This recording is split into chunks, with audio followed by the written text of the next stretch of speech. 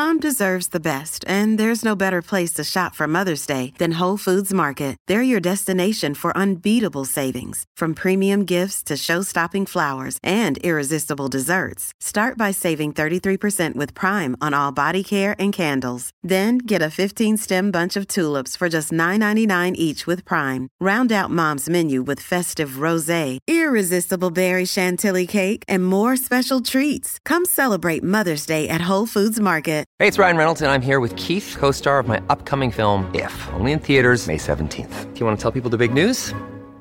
All right, I'll do it. Sign up now and you'll get unlimited for $15 a month and 6 months of Paramount Plus Essential Plan on us. MintMobile.com/switch. Upfront payment of $45 equivalent to $15 per month. Unlimited over 40 gigabytes per month. Face lower speeds. Videos at 480p. Active Mint customers by 531.24 get 6 months of Paramount Plus Essential Plan. Auto renews after 6 months. Offer ends May 31st, 2024. Separate Paramount Plus registration required. Terms and conditions apply if rated PG.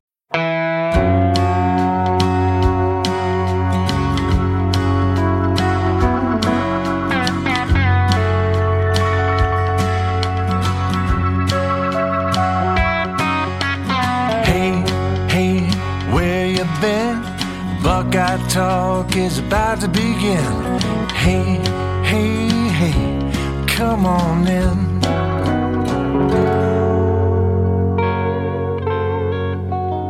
Welcome back to Buckeye Talk. Doug Lesmerises, Nathan Baird. It's the Friday show, not what we expected to do, but Ohio State released a report on Thursday that we have to talk about, and this is one of the things where it's like, guess what this is? This is real life. And sometimes podcasting about real life, this ain't no real life podcast. This is a football oatmeal cream pie podcast. So, we're going to talk about real life today. We hope we don't bore you. And we're not going to make the usual Buckeye Talk jokes. We're not going to say Buckeye Talk at the end of anything we say. We're just going to talk about this situation because these are people's real lives here. And we have heard both sides of the story. And there's a lot of real life stuff. And frankly, Nathan, I think some of the most difficult stuff here is that, there's just some real life stuff going on that certainly took place because we're talking about college athletics, but it's not really about college athletics. It's just people living their lives.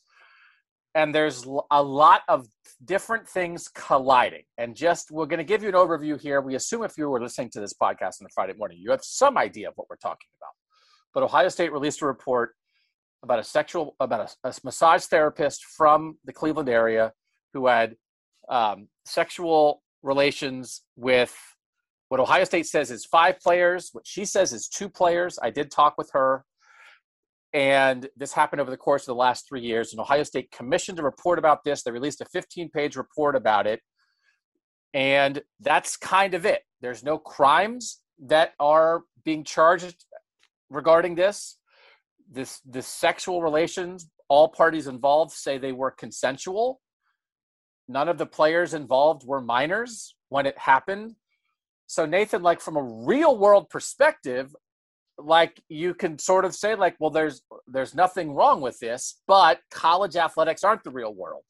It is the real world sometimes, and it is not the real world sometimes, because there are all kinds of NCAA violations that take place that you're allowed to do in the real world. And the other thing is there are no NCAA violations here. And Ohio State, definitely one of the reasons they investigated this and were interested in it is because they wondered if there were NCAA violations. So there's no crime, there's no NCAA violation. And then it's sort of well, then what are we doing? Well, Nathan, what we're doing is responding to a 15-page report that Ohio State commissioned from an outside law firm that they then spoke to reporters about. So we have to discuss this. And you and I have both written stories about it. That's why we're talking about it on this podcast. Yeah, it's sort of one of those things where one event it just starts cascading and it leads to other events. So once this complaint happens, then somebody from the police contacts them, then they start an investigation. Once they start an investigation, now that's public. It's going to be a public document is going to result from it. There's going to be other public correspondence. I mean, that's just, it's a public university. Guys like us are always digging into that stuff. We're going to find that stuff. So, and to some extent, Ohio State was going to have to explain this in some way. I mean, Gene Smith put it out there that the reason that they were releasing it was because he wants it to be a cautionary tale and a learning event for the rest of college sports. I don't dispute that he probably believes that that can be true, but I think there also was, in any PR situation, you want to get out in front of something before you have to answer for it later. I think there was some of that going on with this too. Yeah, definitely. And the difficult thing here, and I talked this out with my wife for a while on Thursday evening before this podcast, not because I want to choose my words carefully, but because I want to make sure I don't have a blind spot on this, right? That we don't want to have a blind spot on this podcast because we didn't think of something or we didn't look at it from somebody else's perspective, because there are a lot of things that are colliding here. And I did talk to the woman involved. I think I'm the only person that's spoken with her. She was not named. She's a 41-year-old massage therapist from the Cleveland area. She was not named in the report. But there are references in the report to her LinkedIn profile, to something she was associated with. And it took me 15 seconds of internet Googling to figure out who she was. And then I did a phone number search and I found some phone numbers and I left her a message and she called me back. And when she called me back, she was upset because, again, she was not named in this, but again, I'm not the only person. Other people are figuring out who she is. And she had some idea. I mean, she and I didn't talk specifically about, like, what did you know this report was coming out? But in the course of this, the Ohio State Medical Board and 2 Ohio State police detectives or police officers interviewed her this March.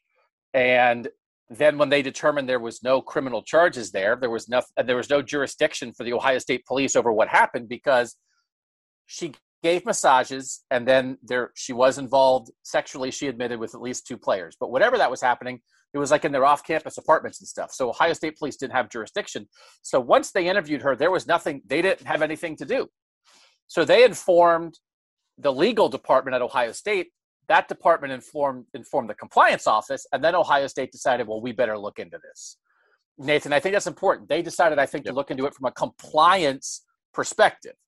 So they commissioned the outside law firm to, I guess you're investigating what happened. Whatever happened. But certainly one of the things, again, is, were there free massages? Was there something here that was an extra benefit? That's an NCAA investigation, which, again, like, that she doesn't care about that. She's a person in the world. The NCAA doesn't have jurisdiction over a 41-year-old person who lives in Cleveland. And then but that's part of the precipitating event of how this all comes to be. So that's a difficult part of this, I think, Nathan. We brought up during the conversation with Gene, you asked about how the Strauss situation, I'm sure people are familiar with. Well, we'll come back to that in a second. But you asked how that maybe colored this and gave Ohio State the perspective that he used when it went forward to this. But another one that I was thinking of today, I mean, we are pretty much right on 10-year anniversary or close to it, right, of all the Tattoo-Gate stuff. And I think that kind of helps motivate the way that they act towards certain things right now. And if you start hearing, hey, there was, massages that have a value and some woman is giving them away for free only to football players, I think that probably triggers in Ohio State's mind an investigation needs to happen. Something we need to look into that and make sure that it's nothing before we just assume it's nothing. They've kind of used up any of their, like, we can assume it's nothing chances. Those cards have been used up, and now they have to be overly compliant or overly suspicious of any time something like this happens. So again, it kind of goes back to those, like, cascading things. It's like something that happened a decade ago actually probably factored into why they felt like they had to investigate this the way they did. So I'm trying to keep this discussion linear. It's going to be difficult. I do think one of the things that I have kind of come around on is there's multiple steps to what happened to lead us to today, to lead us to the release of a 15-page report about this and a very upset woman having this made public about her. I'm not sure, Nathan, that any of the individual steps along the way from anybody were, for lack of a better word, wrong, right? I think you could make a reasonable case that everything that happened, at least in some way, was okay. Well, I guess I understand why that happened, but the way it ended up, but all those 8 steps added up to, like, an unfortunate day, right? That, like, nobody's thrilled by this today. right? That I don't know that Ohio State is thrilled to be talking about it. I don't know that the football players were thrilled. They interviewed 117 former and current football players as part of this. I'm not sure they're thrilled to be interviewed about that and have to talk about these things, whether they were sexually involved with somebody that they were contacted by on social media. That's not a great thing to have to talk about, probably, right? She's not thrilled that this was made public, right? We're not thrilled that we're spending the day talking about this. Listeners aren't thrilled that this is the topic of conversation for Ohio State football, but yet I understand why it happened.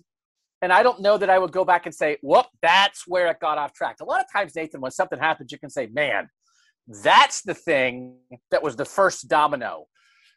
I don't know what domino I would pull out of this process to say it should have stopped right there. And we'll go through that a little bit. I don't know how interesting this is. We feel like we have to talk about it. And then we'll also talk about how it's being perceived, because I don't think we're going to have to talk about this for very much longer. But Nathan, and we'll go through the dominoes as we know them. I don't know where there was a misstep. I sort of get everything that happened to lead us here. And then I just don't really, I think the end result is unfortunate. Yeah. And a lot of the facts of this scenario are not in dispute. It's easy for me, I guess, to say that the difference between 2 players and 5 players is a small difference. I'm sure it's a large difference to the woman in question. By the way, no women involved in asking questions at the press conference today, which I think is, I guess, on us as much as anybody, but is I think ridiculous that still we're in scenarios where we can have a half-hour press conference and no women are involved with asking questions. I think that sort of thing needs to be addressed. But none of the basic facts are that much in dispute. A woman who is a massage therapist is admitting that she had sexual relationships with Ohio State football players, at least some of whom she met through that enterprise.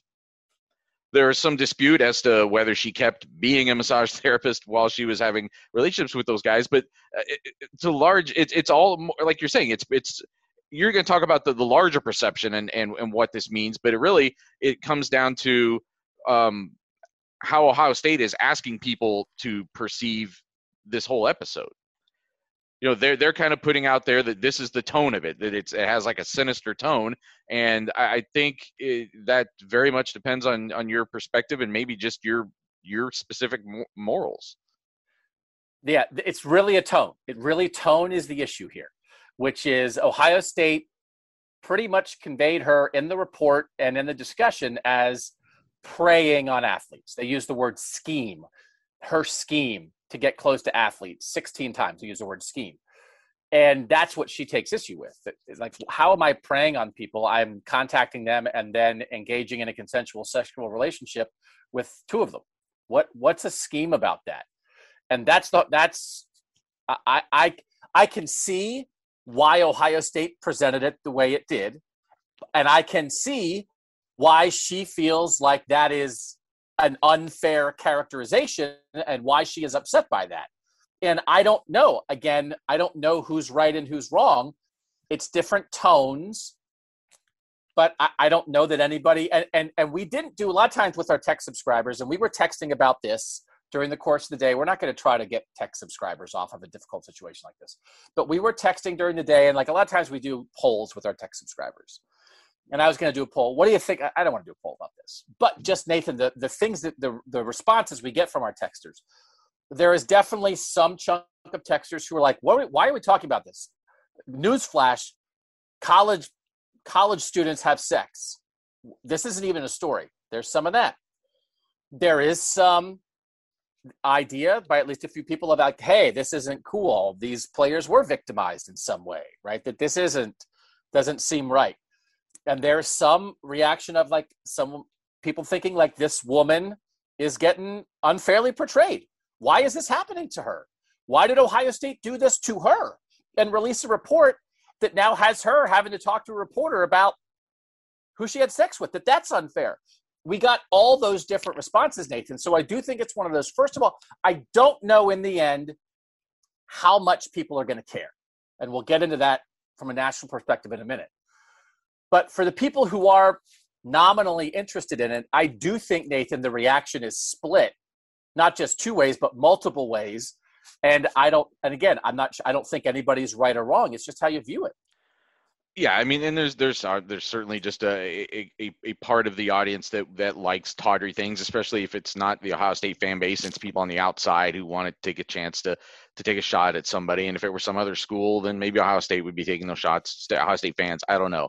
I do think there is a conversation to be had here about vulnerable is not the right word here, I don't think. I think there's a conversation to be had here about personal responsibility in the age of social media and who you choose to associate with, how easily you choose to associate with them, especially with things like this. I think there is a teachable moment here to some extent about how not to put yourself in a potentially compromising position. I think you can say that and still say that this was completely consensual and not illegal and not really even necessarily a problem, but you are held to a higher standard. Like you just are. You have certain advantages when you're a college football player, and you are held to a higher standard. I don't think it's an impossible standard. I don't think these guys should have to be monks, but it does put you you just have to be careful. I don't think that's out of line to say that. Okay. So listen, somebody else is like, man, we got a message like all these podcasts are like all these solemn podcasts talking about like, oh, what a thing. Like, I hope you guys aren't doing that. It's not the end of the world, right? I mean, there are many worse things that go on, but I'm also trying to think of it as like, as a parent of one of these players, and it's like you send your kid off to college and they go off to college and then somebody is like contacting them on social media and asking, hey, how about I come over to your apartment and give you a massage?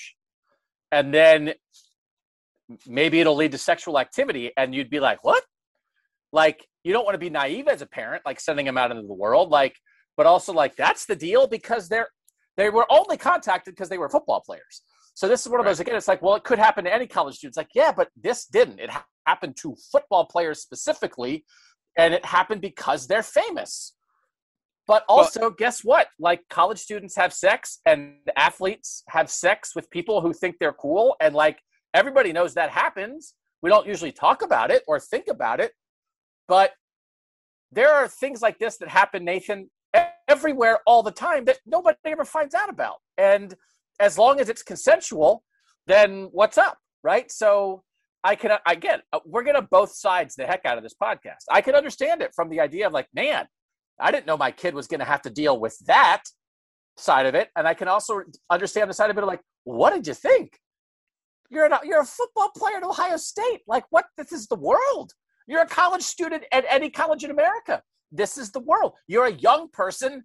You're a 20-year-old person in the world. This happens, right? As long as it's consensual. Why is there a report about it? Yeah, and again, I struggle to use words like targeted and victim and vulnerable because these guys are the celebrities, and I think they have the power to wield that in a responsible way and a way that can be only a positive thing for them. However, there are people you are going to attract people. We don't even mean that in a sexual way. You're just going to attract people of all kinds. And especially now, I just reported about this 2 months ago. I talked to Gene Smith about it in the wake of the incident with the threats against E.J. Liddell. That now the NCAA is in NCAA schools, I should say, NCAA member bodies are entering into a situation where now they're telling their athletes, you have to be more involved on social media. You almost have to open yourself up more to outside influences, to people reaching out to you for mutually beneficial financial relationships. That's the next step. That's the NCAA saying, because we're not going to pay you, that's where you have to go for that sort of financial compensation. And I think it's not that long of a leap to go from that story to this story, I don't think, because it's, Ohio State is trying to, tell their players that, and educate them and help them make smart decisions about who they allow in and all that stuff. But it's the exact sort of thing where now you're going to have people from all sorts of businesses, and maybe they have a completely benign agenda and maybe they don't, and they're going to be jumping in, sliding in the DMs of every athlete on campus, especially the football players and the men's basketball players, and trying to get some sort of a relationship going there. I mean, this kind of thing is going to be more prevalent than less, regardless of what teachable moment comes out of this, because I think the opportunities for it to happen are going to increase. All right, we're going to take a quick break. I'm going to try to move it along and get us focused. I'm dragging this along a little bit. We're going to focus on a couple specific things, the issues that this brings up. And then we will talk through a little bit about like how we dealt with it, because I don't know, maybe you guys think that's interesting. Like we only exist to help you guys understand the team that you care about. So we'll talk about a little bit of the inside baseball of covering this story. We'll do that next on Buckeye Talk.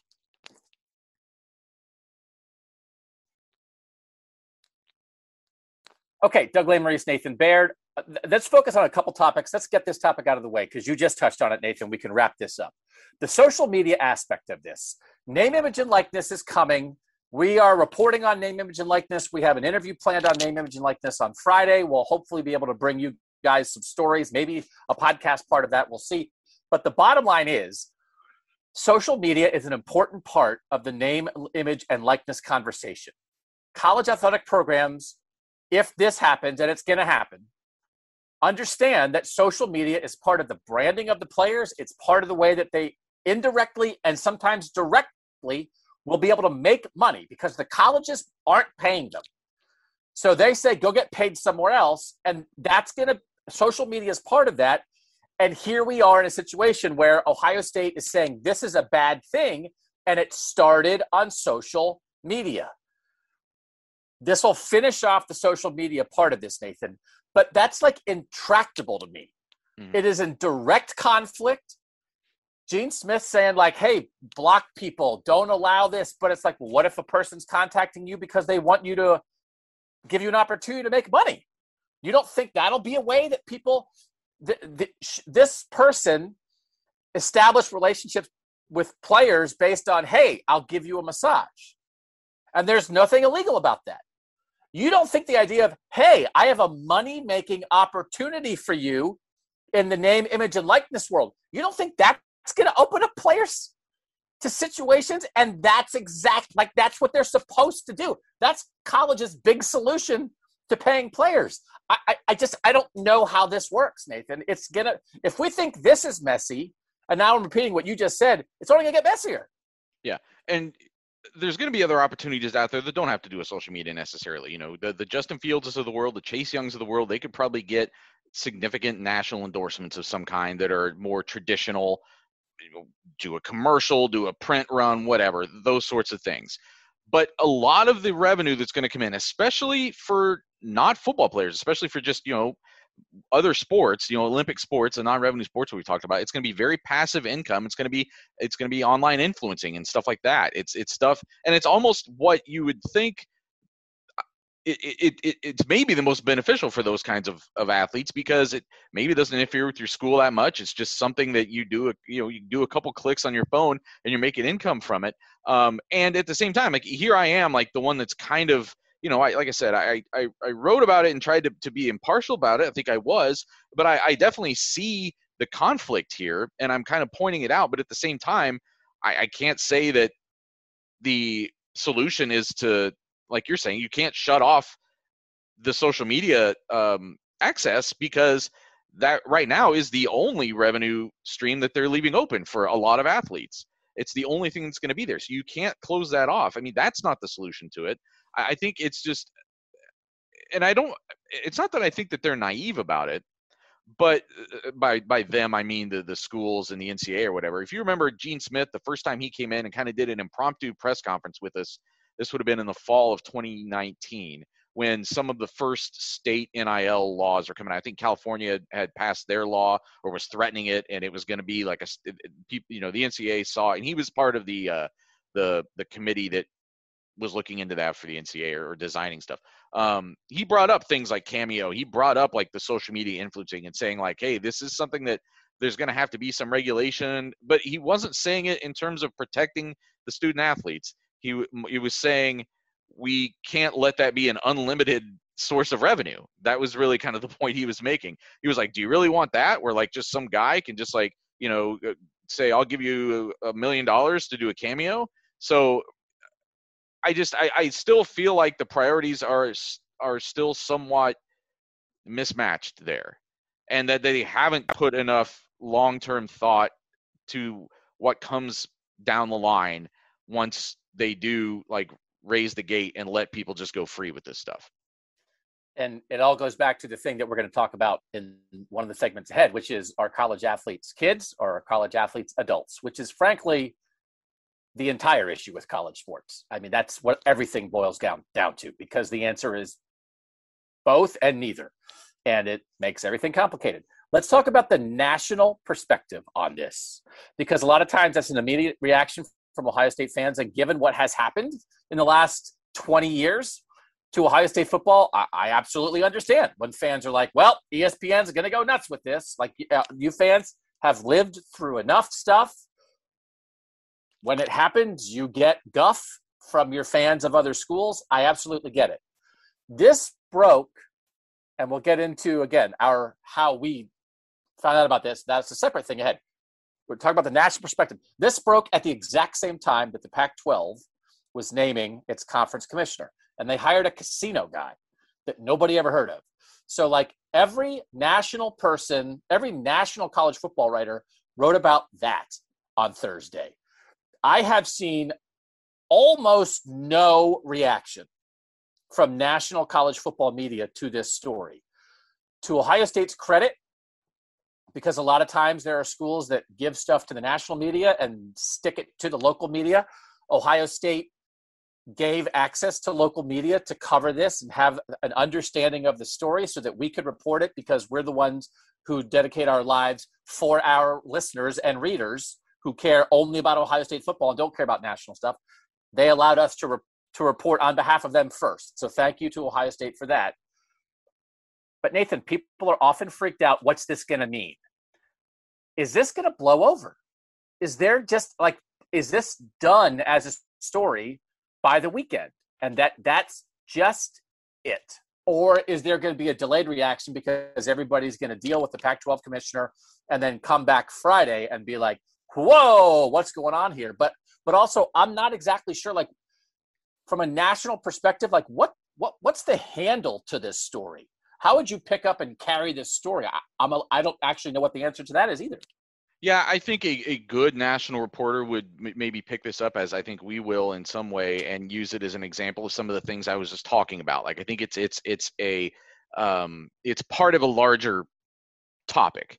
But I think you're right. I don't know that it's going to really like penetrate that far. I don't know how long of a tail this is going to have, because it's first of all, it's Friday too. Like, so even if people do pick it up, I think it just kind of gets absorbed by the weekend. Even if somebody does try to follow it up tomorrow, I think there have been some like, some basic news stories that are out there, but and I understand, like you're saying, I know where Ohio State fans come from. We did that a couple months ago, did like the cheating podcast, the cheating episode, where we kind of talked about some of those episodes. And I think it was on that one where someone had asked us, or maybe it's a different podcast, maybe it's just a rapid fire, where someone had asked like, hey, when these scandals happen, does it feel like they get blown up at Ohio State a lot more than they do elsewhere? And why do people pick on Ohio State? And so we saw that already when the rumors are out there. We saw it on Twitter. Like, people are like, oh, when you hear that there might be something coming, you just get nervous because you feel like the entire college sports world is going to come crashing down on Ohio State because something went wrong. And it turned out to not be nearly that. And I don't think it's going to be that. The one exception will be if, like you said, you talk to this woman, if she were to decide that she had been wronged in some way, I suppose that could extend it. But as it stands right now, just out of what we learned today, I think it is kind of a one-day story. Okay, so let's go into then the dominoes of, well, actually, let's do the inside baseball of sort of how we came to find out about this and to cover this story. So we were informed on Wednesday evening to be prepared for an Ohio State, not news conference exactly, but a release, and that we would be talking with Gene Smith on Thursday. So we didn't know what it was about. we were able to see the report and then have a discussion with Gene Smith and then able to sort of write our stories. And then the agreement is, it's called an embargo, that you as reporters agree to it. We'll give you this information sort of ahead of time, and then you can't release it publicly until a certain time. And you agree to that because that way, when the news is released to the public, it's done so with some information behind it, rather than Ohio State releasing a report at a certain time and it being fresh to everybody, and then everybody's scrambling to try to cover it immediately in the moment and maybe getting things wrong. And I just want to say, because I think this will lead into how you talk about this, even the existence of the release and the Zoom call that we had, all that stuff was also embargoed. Like, we weren't supposed to be, that wasn't like to be publicly disseminated until that embargo time came. Right. And it was somehow, there were like little, I guess there were little message board things because we had some texters asking us about it before it came out on Thursday morning. So what that left us to do, Nathan, is in the course of like whatever, the next 12 hours or whatever it was, like think to ourselves like, well, what could this be? And just again, in a way of trying to inform you guys, I thought it could be something worse than this. Mm-hmm. We sort of had the idea that it's not this, it's not that, it's not, we didn't have reason to believe that it was huge NCAA sanctions, but I thought it possibly could be, quote, worse than this. And that's not to say that Ohio State football players being put in uncomfortable sexual situations by somebody who they met on social media, and they either perhaps felt the social media interaction was uncomfortable, or once they agreed to a massage, some of the players thought that was uncomfortable. It's not to minimize that, Nathan. Right, but we thought it could have been something Ohio State was admitting it did wrong, or was releasing somebody did a report and decided we did something wrong, we being Ohio State. So then when it came out, and you like sort of build up like what it could be, and then so when it came out, it was like, okay, it's this, and it's certainly not a worst case scenario of what it could have been. So that's how we sort of covered it. That's sort of what was in our heads when we went to bed on Wednesday night. So let's go through then the dominoes of this so that I think people can understand it. And then we'll get into the final discussion, which is, again, the ultimate conflict of college athletes. Are they kids or are they adults? But the dominoes of this, as we understand it, and some of this is based up, we're not saying the name of the massage therapist because there's no crime alleged here. It's in my story. You can go read the story at cleveland.com/OSU, and her name is in there. And she gave me her name, and she knew I was going to write her name, and she gave her side of the story here. But I just don't want to, it doesn't add anything to the story. It doesn't matter what her name is. It doesn't change the thing. So we're not going to say her name a gazillion times here. So the first thing is that, and the report said this, and talking to Gene Smith, this is what happened, that somebody reported something to the Ohio State Medical Board about this massage therapist using her massage business to potentially engage in sexual activity. And what she told me was that she says the person who did that was somebody, and again, she gave me a name. And it's one of the things, Nathan, as a journalist, you find this out. It's like, well, I'm not going to name the person, but as soon as you describe him in a certain way, you narrow the field. And it's like, oh, and then people think, oh, was it this guy? It's like, then you're besmirching guys who didn't do anything, who have no involvement, because people are guessing it's them. So I'm just going to say it's either a current or former member of the Ohio State football team, that she said they had a sexual relationship. And I guess at the conclusion of that, or at some point, he made the report to the Ohio State Medical Board. And she says she's not sure why he did that, but he did. And so the medical board, that was March of 2020. So it's like in the pandemic. And so they didn't say it was pandemic related. I'm assuming it's pandemic related, but that Ohio State Medical Board didn't do anything for a year. So fast forward to March 2021, that medical board, they contacted the Ohio State police. So first of all, let's do dominoes. So Nathan, there's the initial report. She says, I don't know why that player did that. But if that player perceived it to be, I met this person, I had a consensual sexual relationship, maybe I'm choosing to end that relationship now, but I know that she contacts other football players, maybe if that person thought, maybe this is not the greatest thing in the world, not that there's anything wrong with this relationship, but you know what? Like, I'm thinking about other players, right? That like, maybe I don't want to have the situation that I'm in, which again was consensual, but maybe I don't want other players to be exposed to that or whatever. Is that a huge problem that this person reported this to the Ohio Medical Board? Because that's what precipitated this. That's the first domino, Nathan. Is that an unreasonable domino? I guess you're asking. If he wouldn't have reported it to the Ohio Medical Board, right, none of this would have happened, I don't think. Right. The fact that he did, and we don't know all the specifics of it, but that he did, is it at least possibly reasonable that an Ohio State player in that situation would choose to do that? Under the facts that Ohio State is trying to put out there, that there was some that this person was in their terms, being inappropriate, that allegation makes sense. When you step back and look at things, you would say if that person had, instead of going to the medical board, had simply gone to someone on Ohio State's coaching staff and said, hey, tell all the players not to associate with this person anymore, it's going to be a problem, that probably would have ended the issue without it getting to the level that it did. Right. That's true. And again, we don't know what everyone's going on in everybody's head. But again, as Ohio State presented it, this is a person who was making multiple contacts with multiple players about massages, and they said was persistent. It's like a lot of this is like what adjective you want to use. Right. Are you persistent or are you aggressive? Well, what's the difference? You said if you send multiple messages to somebody, is that just being, I'm not going to take no for an answer, or are you going over it? Like, well, what is it? It's your perception.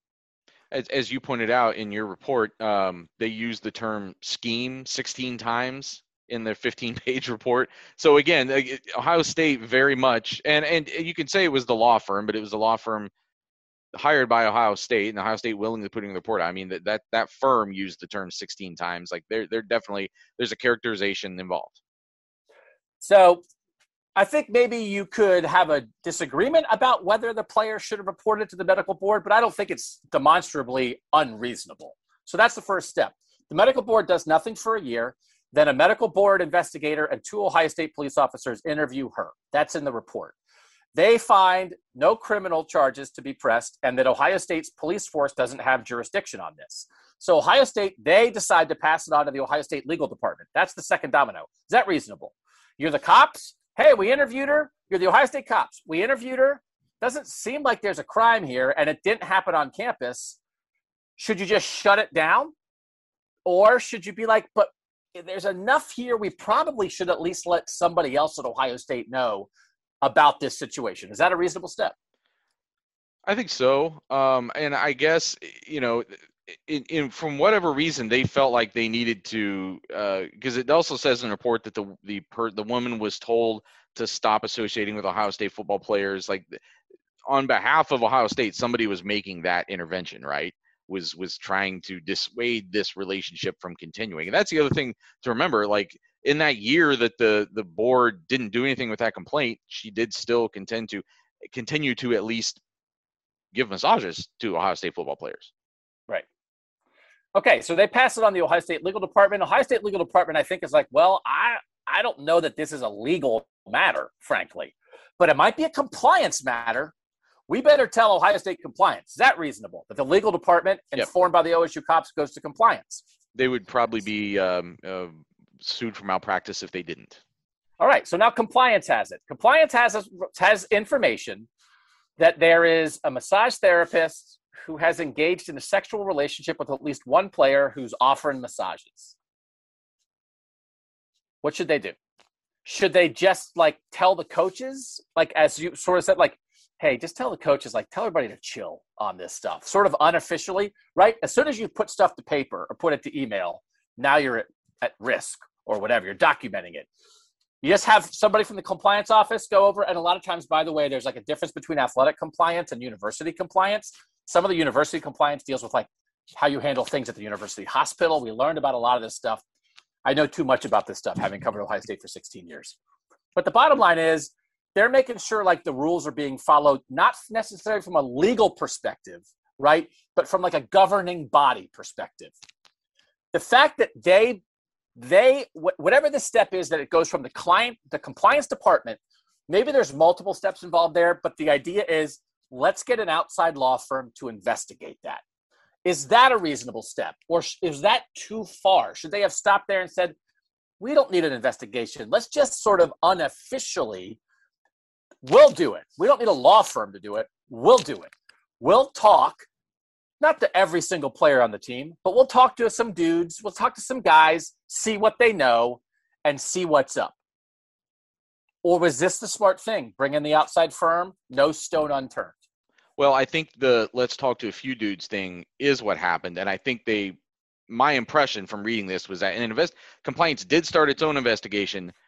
From what it found in just those few days, that's what made it think they need to go and get an outside counsel. And I think in the current climate, and again, because Ohio State's been down this road before from self-inflicted things, you've used up kind of your benefit of the doubt, frankly, I think at Ohio State. Whether it was Zach Smith, whether it was Tattoo Gate, you don't get more benefit of the doubt. So in considering that, this might be the first time where it really seems like, other than I guess the original complaint, where we don't know what was in that person's head, but this is a clear situation where someone was acting not out of a legal obligation, but in their own best interest. Ohio State decided it was in its own best interest. We have to go hire someone from the outside, take it out of our hands, a supposedly impartial body, even though it has – it's a body that it's a law firm that has a lot of connections to college sports and the NCAA. And I think they found this firm is referred to them through the Attorney General's office, I believe. So a lot of things are kind of mingled in together there, but yeah, I think it's perfectly reasonable. In fact, I think any body would probably advise someone to do that, right? Just get it. Don't make it look like any kind of cover up could be happening here.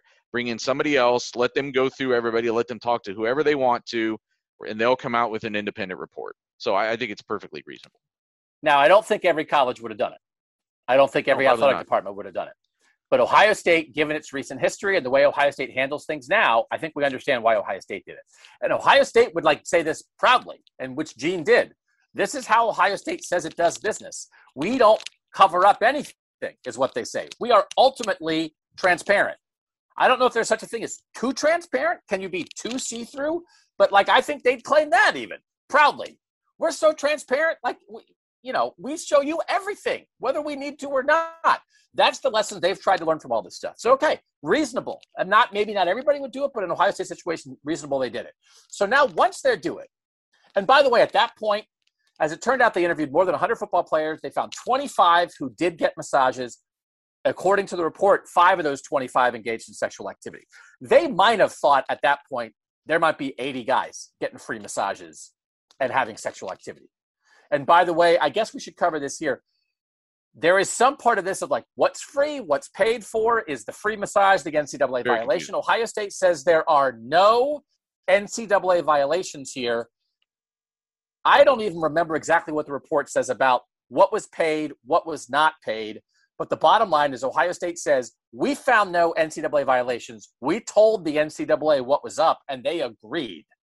No NCAA violations. But that's probably one of the things they were worried about at that point in time, Nathan. And what exactly do we know about whether the massages were paid for or not? It's probably the most confusing part of the report. There were definitely instances of players who paid for multiple massages. There were instances of players who paid for their first massage, but then for subsequent massages, they were told they didn't have to pay, according to the report. There were others who, and I think it was maybe the most frequent thing, was that they were just told, no, you don't have to pay. And the crux of it was that the determination of the report was that I think those sort of things would have been a problem if the thing that you were getting in exchange had something to do with college football, or it had something to do with influence, or it had you were trading your memorabilia for whatever, like there was with Tattoo-Gate. And in this case, their determination was just that this was a woman who wanted to have sex with football players, and that was her only motivation. And because of that, then getting a massage didn't constitute an extra benefit. And I do think it's like, if you couch it as that, so it's like the players were victimized. It's like, so what, you're gonna slap NCAA violations on guys who were victimized by something? Like, what are we doing here, right?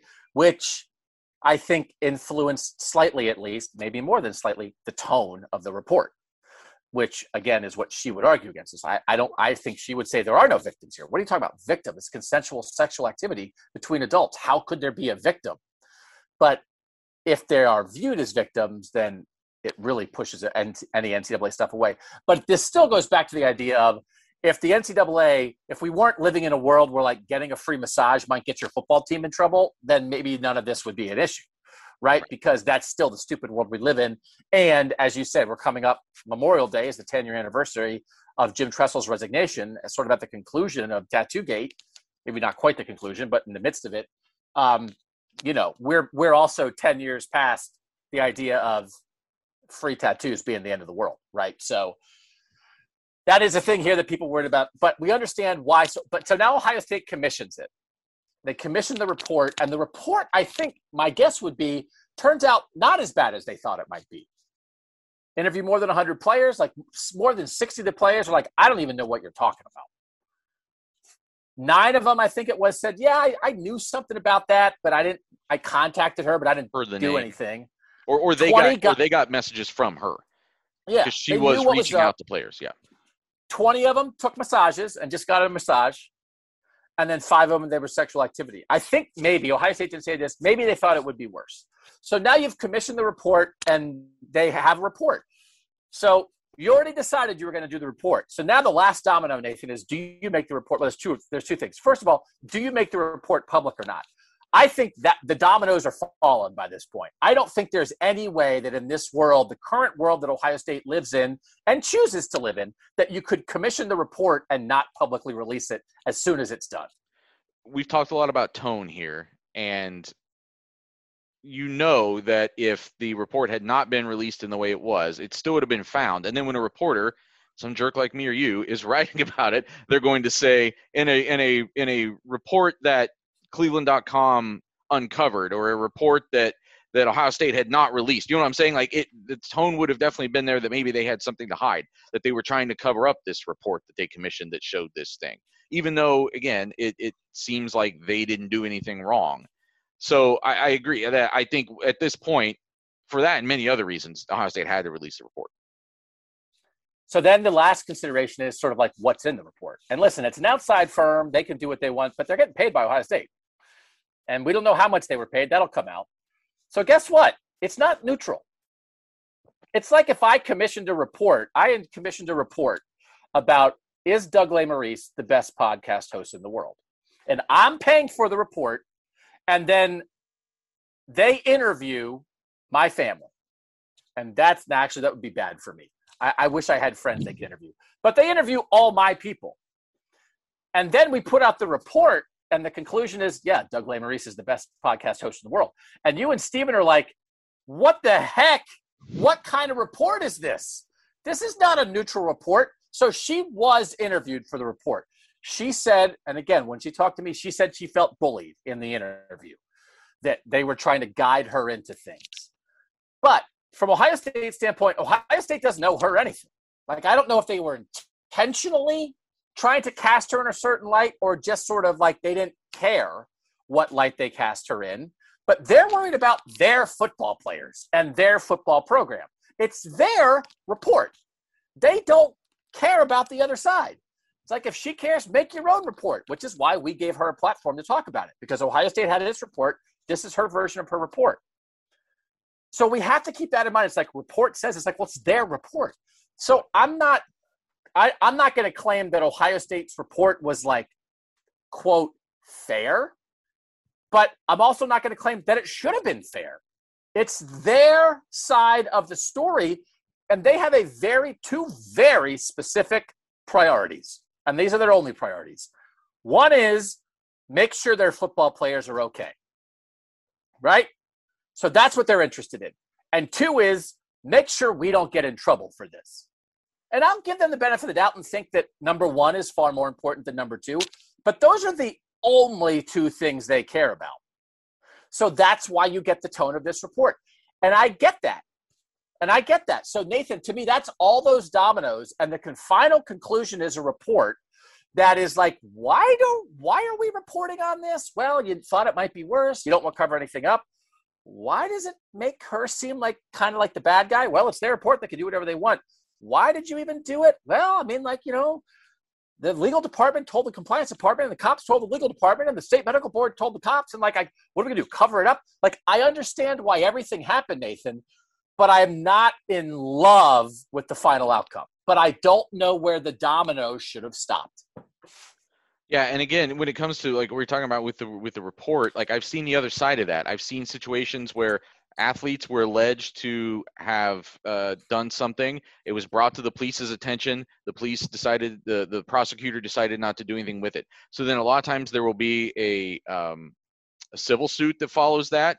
And when you go read those civil suits, everything is colored in the side of the person making the allegation.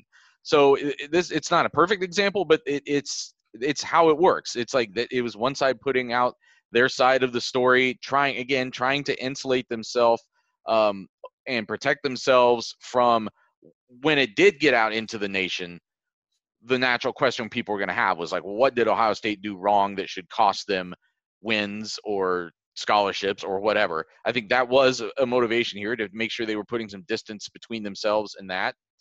And I agree with you that it's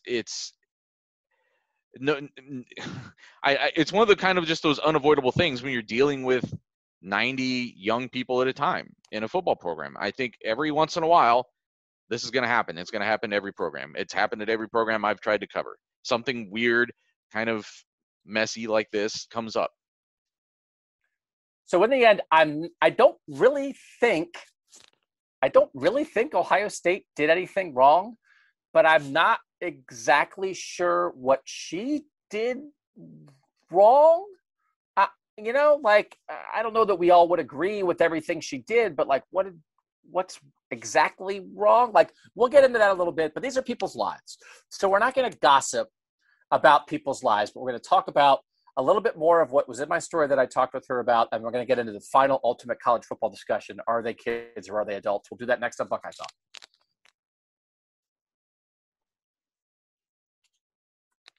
Doug Lesmerises and Nathan Baird, final little bit here. So the one thing is, they said in the report that she contacted some players on National Signing Day, guys that signed with Ohio State. Those are kids that are still in high school. Yeah. And, they're not on campus yet, so it's not like she's going to go give them a massage where they are. But she's contacting them on National Signing Day. I said, did you do that? And she said, yeah, 1 or 2 she did that with. I don't know what that is. It doesn't seem great. You're in your late 30s or early 40s and you're contacting a person who's still in high school about a massage. It doesn't seem great. And you're especially unsure of their age at that point. Right. Like, it's different than when they're a freshman that's already on campus. There's a more reasonable certainty that they're 18 than when they're in December of their senior year of high school. And we also get on fans, like if fans tweet at recruits about their choice, we say, don't do that. Come on, fans. If like fans are bugging players for autographs, we're like, come on, fans, don't do that. Be smarter than that.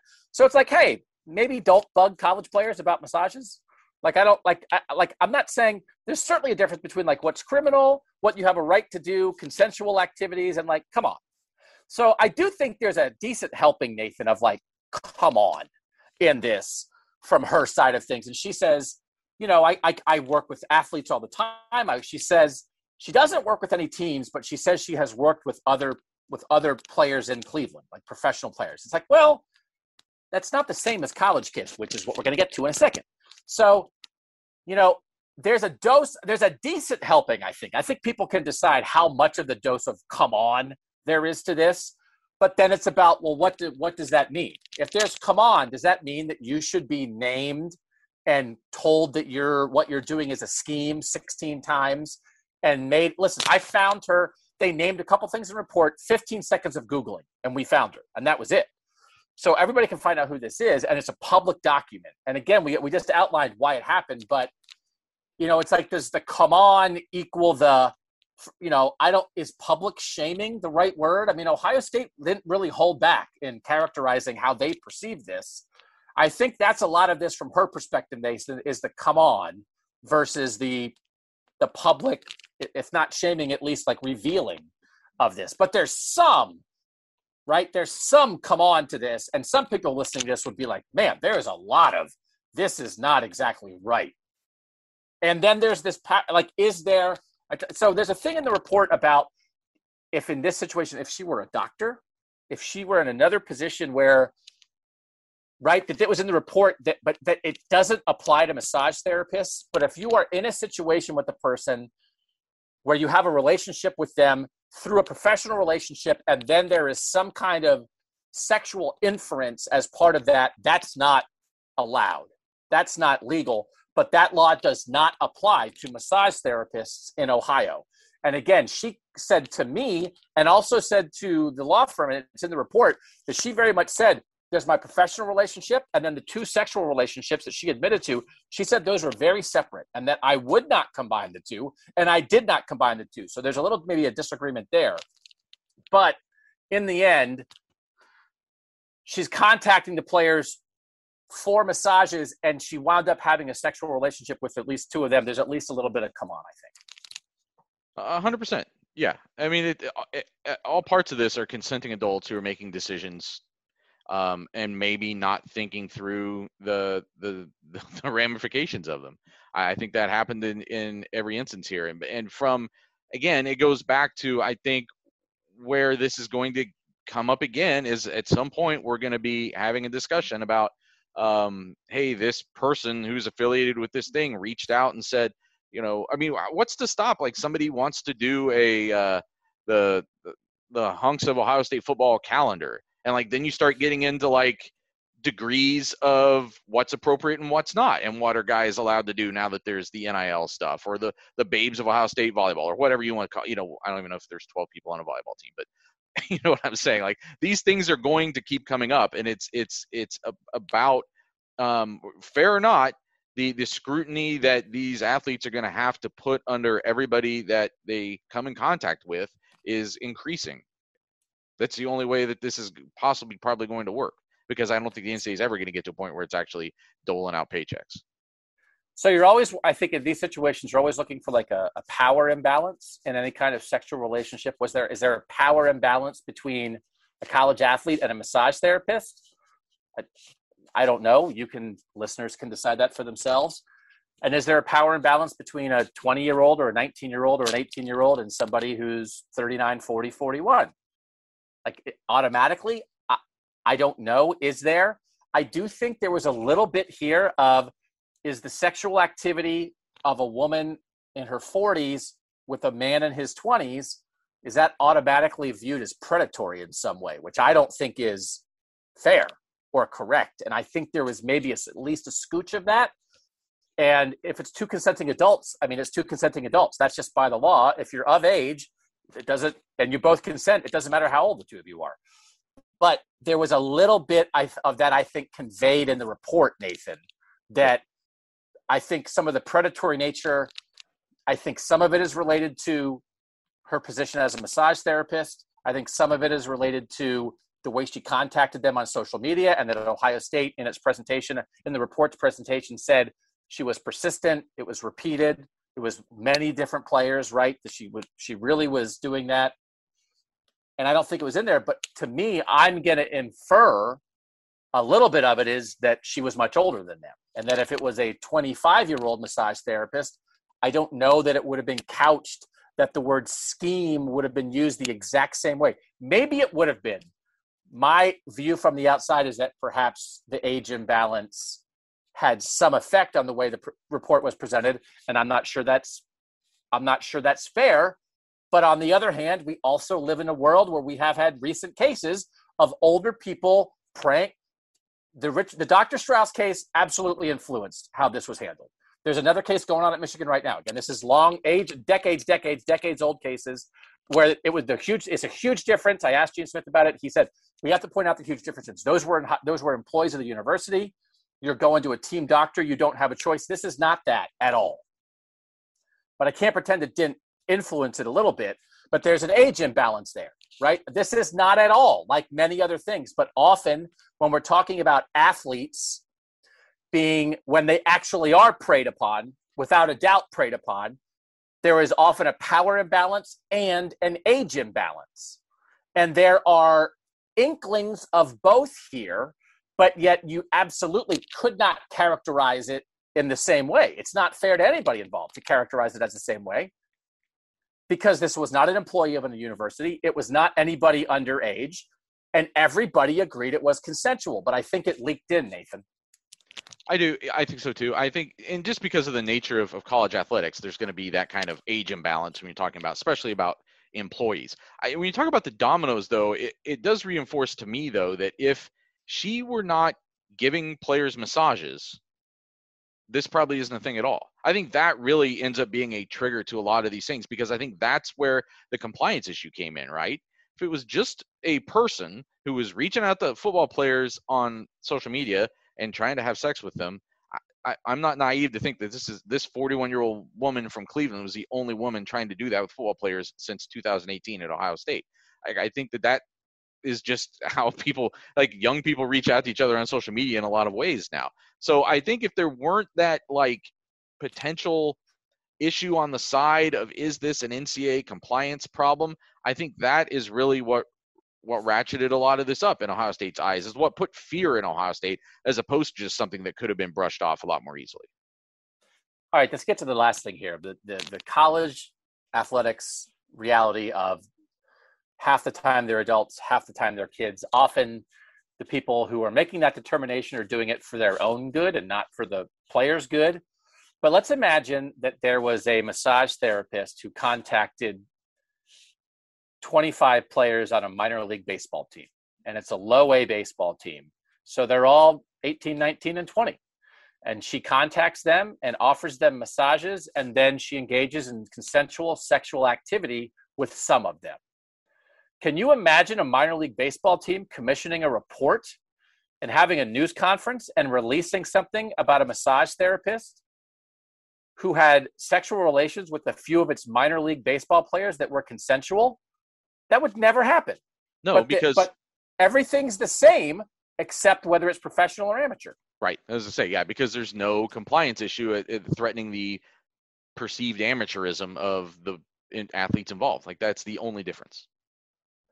So that leads us to, it's consensual activity, but the word kids came up a lot in the news conference. 10 times. Gene Smith said kids 10 times. I'm not supposed to quote him, but I think I can stay within the spirit of things, saying he used the word kids 10 times. So listen, I think Ohio State has handled this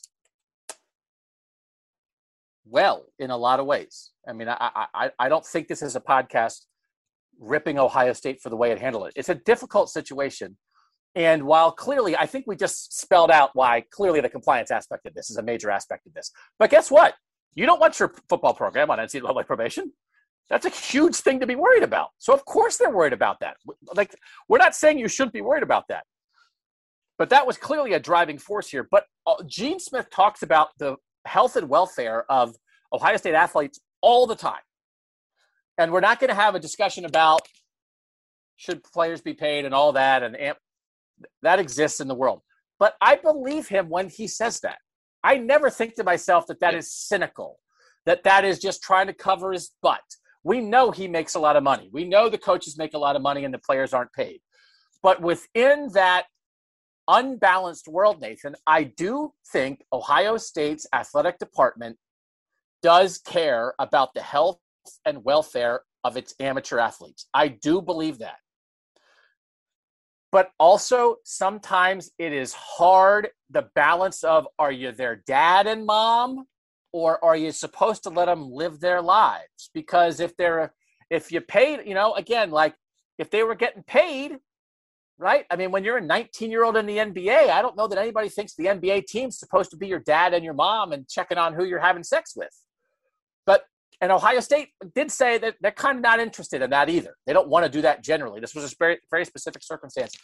But Nathan, just the muddying issue is, are they kids or are they adults? It muddies everything. And it leads to a situation like this where I don't know what's right. I don't know what's wrong. I think Ohio State has its best interests at heart, but I think sometimes it can overreach with the we've got to protect our kids idea of stuff. And I think in this case, they wound up in that process, I think, of honestly and wholeheartedly wanting to do right by their athletes. I think in trying to protect their kids, they sort of cast this woman as more of a villain than she probably actually is. And she was negatively affected by that. But it's because it's the ultimate adults versus kids dichotomy. Well, and let's remember, too, when you're dealing with a college football team, you're dealing with guys who might be 17 when they get here to, Brandon Peters at Illinois is going to be, I think he turns 24 this season, like during this season. So I mean, Brandon Peters is not a kid anymore. He's by any stretch. I mean, he's almost as old as Corey Dennis at that point. So, if this were a person who was only going after 18-year-old players, I think that would be one thing. I think we have reason to believe that's not the case. I think that there were probably older people involved in this to some extent. So then again, that's where the use of the term like kids becomes very disingenuous to me. It becomes, you don't treat them like kids when you have to go give them the news that, hey, you're 7th on the depth chart. You might want to look at playing somewhere else. You don't treat them like kids in any number of other ways. But you treat them, you want to be able to still fall back and call them kids when you want to make it clear that, when you want to make them look like they weren't in the wrong in any way here, that maybe they didn't have some decision making that played into this. I'm not even really insinuating, I guess, that Ohio State did that. Because I do feel like Gene Smith in today and in the interview he did with me a couple of weeks ago for that other thing I wrote, I mean, he emphasizes that Ohio State has to teach them to make good decisions. We have to help them see the big picture and how to make better decisions as far as who they associate with. And I agree with you that, and especially with the football program now under Ryan Day, who has very direct and sincere connections to things like mental health, I do believe that is a priority. But every time I hear someone use the word kids, I cringe when you're talking about college athletes, especially when you're talking about, and I think unfairly, this is my bias, but I almost think of college football and basketball players differently just because of what they're exposed to, the opportunities that they get. I mean, I think that's a different world than if you're running cross country on a field and no one's there to watch. It is different to me. And listen, they are young people. They're young people. And young people make bad decisions all the time. And people end up saying this all the time with college athletes. I did all kinds of dumb stuff when I was in college. I threw a donut out the window. I did. Instead of eating it, I would never do that today. I would eat the donut. I threw it out the 3rd story of an apartment building. That has nothing to do with safety. Cool. You just want to eat the donut. Yeah, but it's a bad decision. So I do think that some of this is, listen, Ohio State said they don't have a massage therapist on staff, but they do contract with massage therapists. And they said that massage is an important part of their training regimen. And that if a player actually wants a massage, they can come and say, I need a massage. And Ohio State will help them get a massage. And I think they emphasize that now, but I think they knew that before.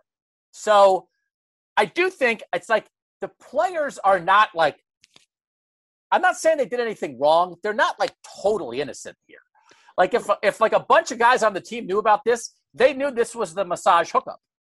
Just like back 10 years ago, I'm not saying that those guys in the end, as you look back and maybe you realize it in the moment, should have been punished as much as they were for Tattoo-gate, but it was the tattoo hookup and guys knew about it.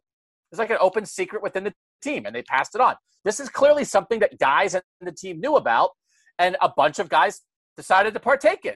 It's well, I need a massage. It's well, you can go tell Mick that you need a massage, and Ohio State will set up a massage for you.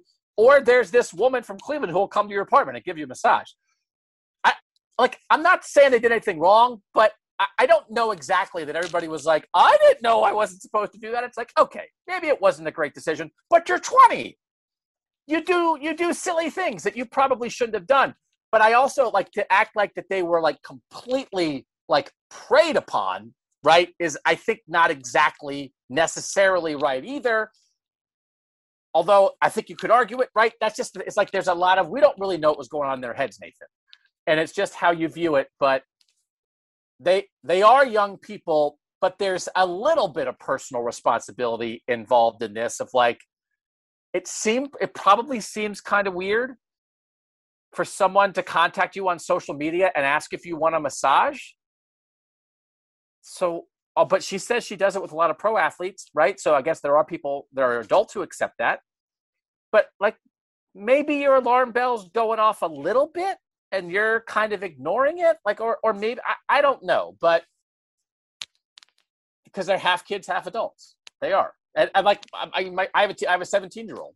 I mean, she's going to be in college in a couple of years, and I'm sure when she's in college, sometimes she'll act like a very responsible adult, and sometimes she'll act like a silly kid. So I don't know. I guess I don't have an opinion on that, but. Well, I think that's where the influence. Yeah. That's where the influence comes in of how it. Again, it's sort of the domino effect in a different way. Like you get the trust of one player, and you get to use that player as like the way to get in and talk to the next player, and that gives you some authenticity as far as why you should accept a massage from them, I guess. And the report did point out that yes, Ohio State has massage therapists that it contracts, but you can't necessarily get the 1 hour, 2 hour, full body, whatever special massages that she was giving. I don't mean that in like an innuendo way. I mean, it was like, well, even people she was just giving a massage to, I don't think it was the kind of it was a different massage than you would go get from an athletic trainer or whatever, you know what I mean? Like a rehabilitative massage. So I think that's a distinction too, that again, when you're talking about athletes who are amateurs who can't just have a masseuse or whatever, that if they see a chance to get a free massage, they'll take it. I'm sure they take a lot of free things here and there over the course of it, because every college student does. Right. If someone said, do you want free pizza? I'd take free pizza. Yeah. And if someone contacted me, to be fair, I hate massages. I've had one massage in my life and I hated it. But if someone contacted me on social media and said, I'll come to your house and bring you free pizza, I'd probably be like, okay. And I'm old. So it's just, if it's a thing of value that you're like, what the heck? Why not? What's the harm? Right. I guess I can see why you do it. I could see you not taking a massage well. Like, oh, no. Just already being agitated, and then, like, you don't want people touching you. No. Like I said, I've had one massage and one therapy session, and I hated them both. Just let me be who I am. So in the end, I mean, and I hope in this week we didn't come across in any way. Like, I'm not trying to blame anybody. It's life. Life is complicated and messy. And this is a complicated and messy situation. And I feel bad for anybody that sort of was like caught up on it unwillingly. And frankly, Nathan, I think like almost everybody caught up in it was caught up in it unwillingly. I don't know that anybody's happy that this report came out. So, you know. They're caught up in the report unwittingly. They're not caught up in the relationships and stuff unwittingly, though. So, again, that's where I guess it just does come back to that, like, ask yourself some questions before you make some decisions. But we all do stuff in life that we think it's going to be no big deal and that we don't think anybody's going to find out about, and like, what's the harm? And then if it gets couched in a certain light, it looks much worse. And we're like, why did we do this? And like, the reason you did it is because I thought it was no big deal. Right. But you and I might have different consequences than the people listening to this podcast when we do those things. And so will Ohio State football players. Again, there's just a higher standard when you're a public person. I hope we didn't say anything on the podcast. It's like, I don't really worry about this most of the time because we don't do it live.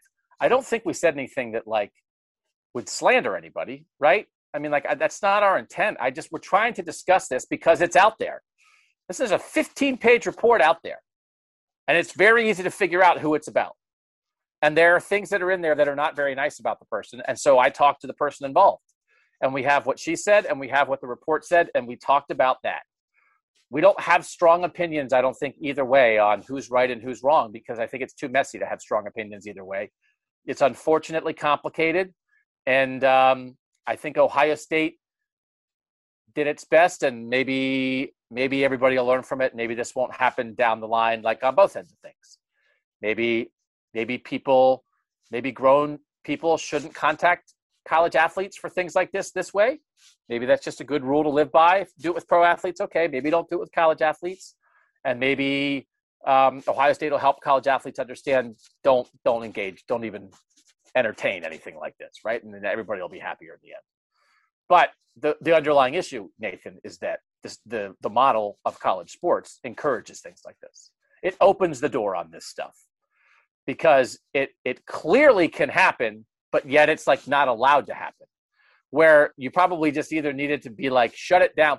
Like, I don't know. I was going to say, right? I mean, it's just like that's what college sports is. This is what college sports is open to every day of the week because college sports chooses to operate in this way.